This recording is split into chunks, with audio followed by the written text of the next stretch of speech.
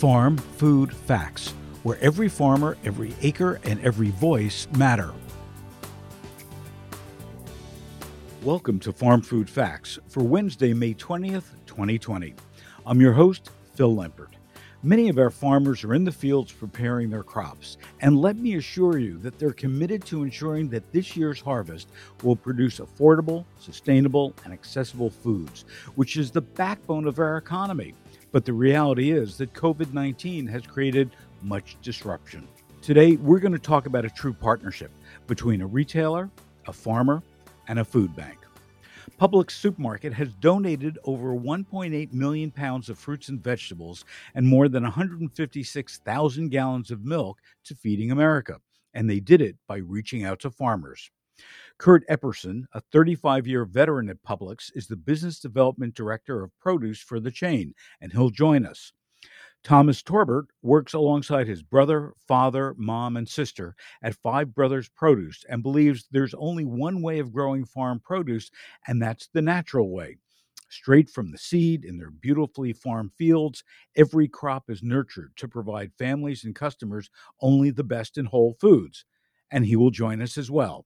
So, Kurt, Publix has a reputation for many decades of really working with a lot of farmers, being local, specializing in local. Why was it an important move to not only help farmers with those farmers that you've got a relationship, but to actively seek out farmers that are most impacted during COVID-19? Well, Phil, as a food retailer, feeding people is what we do best. And when Publix realized that there was a need, we wanted to reach out and lend a helping hand, not just to the farmers that we do business with day in and day out, but we were really wanting to lend a hand to all the farmers across all the state and provide some kind of help and guidance where we could. You know, I'll tell you, our farmers, they're there for us every day at a drop of a hat, helping us out to get out of any pinch we're in. And we just felt like it was a great opportunity to give back. So when I look across the industry, I don't think any retailer, any grocery retailer in the U.S. moved as quickly as you did on this. How were you able to do it? Yeah, good question. Good question. And I would tell you that at Publix, we have a very close connection with our suppliers, suppliers like Thomas at Five Brothers. And we're constantly speaking with our suppliers every day to really find out about the supply and the demand, the quality and the availability of the product. And we always have our finger on the pulse to understand what's going on in the industry and in the world of produce. And so in talking with our suppliers, we knew that timing was critical and we knew that we had to react quickly. But it all really started with the support at the top from our CEO, Todd Jones. And once Todd gave us the nod, I can tell you, our teams went to work on just finding ways that we could provide some relief to the farmers and everyone that was in need. So, Thomas, I'm going to ask you a tough question. Okay. How many pounds of produce were you losing every week before Kurt came to you and said, "Hey, let's make a deal here"? We were losing roughly 30 to 40,000 pounds of combined produce a week. Oh my. Yeah. And that had to hurt. Oh yeah. Well, I mean, obviously the financial side of it, I mean, you're looking at how you're going to make it work, basically. I mean, you've lost so much business due to the COVID pandemic and, everything's shut down. This happened right before the Easter Passover business started to come. So we had a lot of stuff in the ground, a lot of, we had a lot of acreage planted for that time period. So as this, happened and everything was shutting down, it was horrendous timing, basically. So for Publix to come in when they did, it was huge.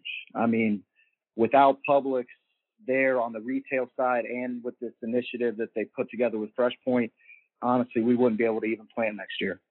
I'm assuming that Publix, came to the rescue in time, so you didn't have to lay off any workers. Yep. You didn't have to downsize at all. Had Publix not done that, what would have been the result? I mean, we wouldn't even be here. We would have had to lay everybody off. We wouldn't have the funds to even plan for our next crop, basically. I mean, you have so much money in the ground at one time. If something like this had happened and no one really came to the rescue like Publix did, you would have lost all that. You would have lost employees, and any ability to farm in the future, pretty much for us. So, Kurt, I think you have a new best friend in Thomas. But how long? Yes, he does. Yes, he does. How long is Publix going to keep this program going? Yeah, Phil, there's really no end date in mind right now. As long as there's a need and Mother Nature is kind to us, we're going to stay laser focused on doing the most good we can. That's what Publix has always stood for. Yeah. Matter of fact, not only in stores, but in the communities that you serve as well. Thomas, I forgot to ask you, has any other retailer come to you like Publix that wanted to do something similar? No, they have not. No. There's been some government aid, with nonprofits like Farm Share, Feeding South Florida. But as a retailer, private business, no, nobody has come to us with any initiative like this. And Kurt, do you think it's going to change the way, you're buying produce in the future after the pandemic is over? Are you going to be working more directly with people like Thomas? Phil, I don't think there will be any change at all. We take a lot of pride in supporting and buying local products today. We're a Florida-based company, and we've always believed in buying local and supporting growers in all the states that we operate in. So quite frankly, I don't see any change in what we're doing because we have a strong program today and supporting local and supporting local farmers. And may I add, the communities that we both serve. Right. And Thomas, obviously this is helping you now. What are you learning from this relationship with Publix that might change how you sell produce in the future? I don't know if it'll change much on how we sell produce in the future, but this is Publix in a nutshell. I mean, they've always taken care of their employees, their vendors, which is, one of us, their farms. This is, you almost expect this from Publix. I mean, we're going to continue to grow, continue to try to put, the best product we possibly can into Publix and continue going from there.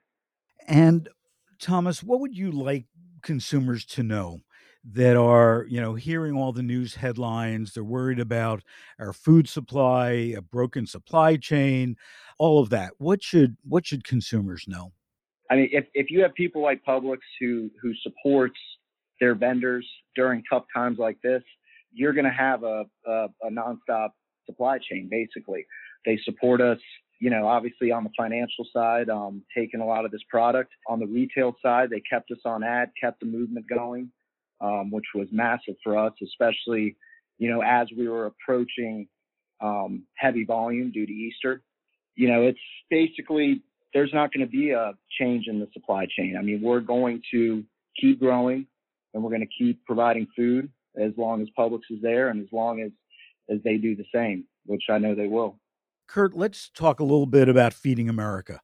We talk often to the people at Feeding America. We know that by the news reports that there are a lot of people out there that are hungry, that are depending on Feeding America, that Feeding America is looking for more food to be able to do it. And if we hit a recession this fall, it'll be even a greater need.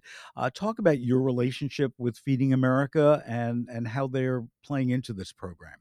Well, certainly they've been very supportive. We've worked with several different Feeding America food banks, so across the Southeast, and that's been very rewarding because they have helped us take this product that we have sourced from all the Florida farmers and has been a source for us to provide to those that are in need. So they've been very beneficial and very impactful in this role. I would tell you that, if there's other ways to help, as I mentioned earlier, our strategy is always to buy local and support domestic growers. So customers can find these local products at our stores. We identify them with the state signs from all the marketing areas that we operate in. And then I would also tell you, consumers can help by supporting their local food banks with financial assistance. They can do food drives, or they can even volunteer if they desire.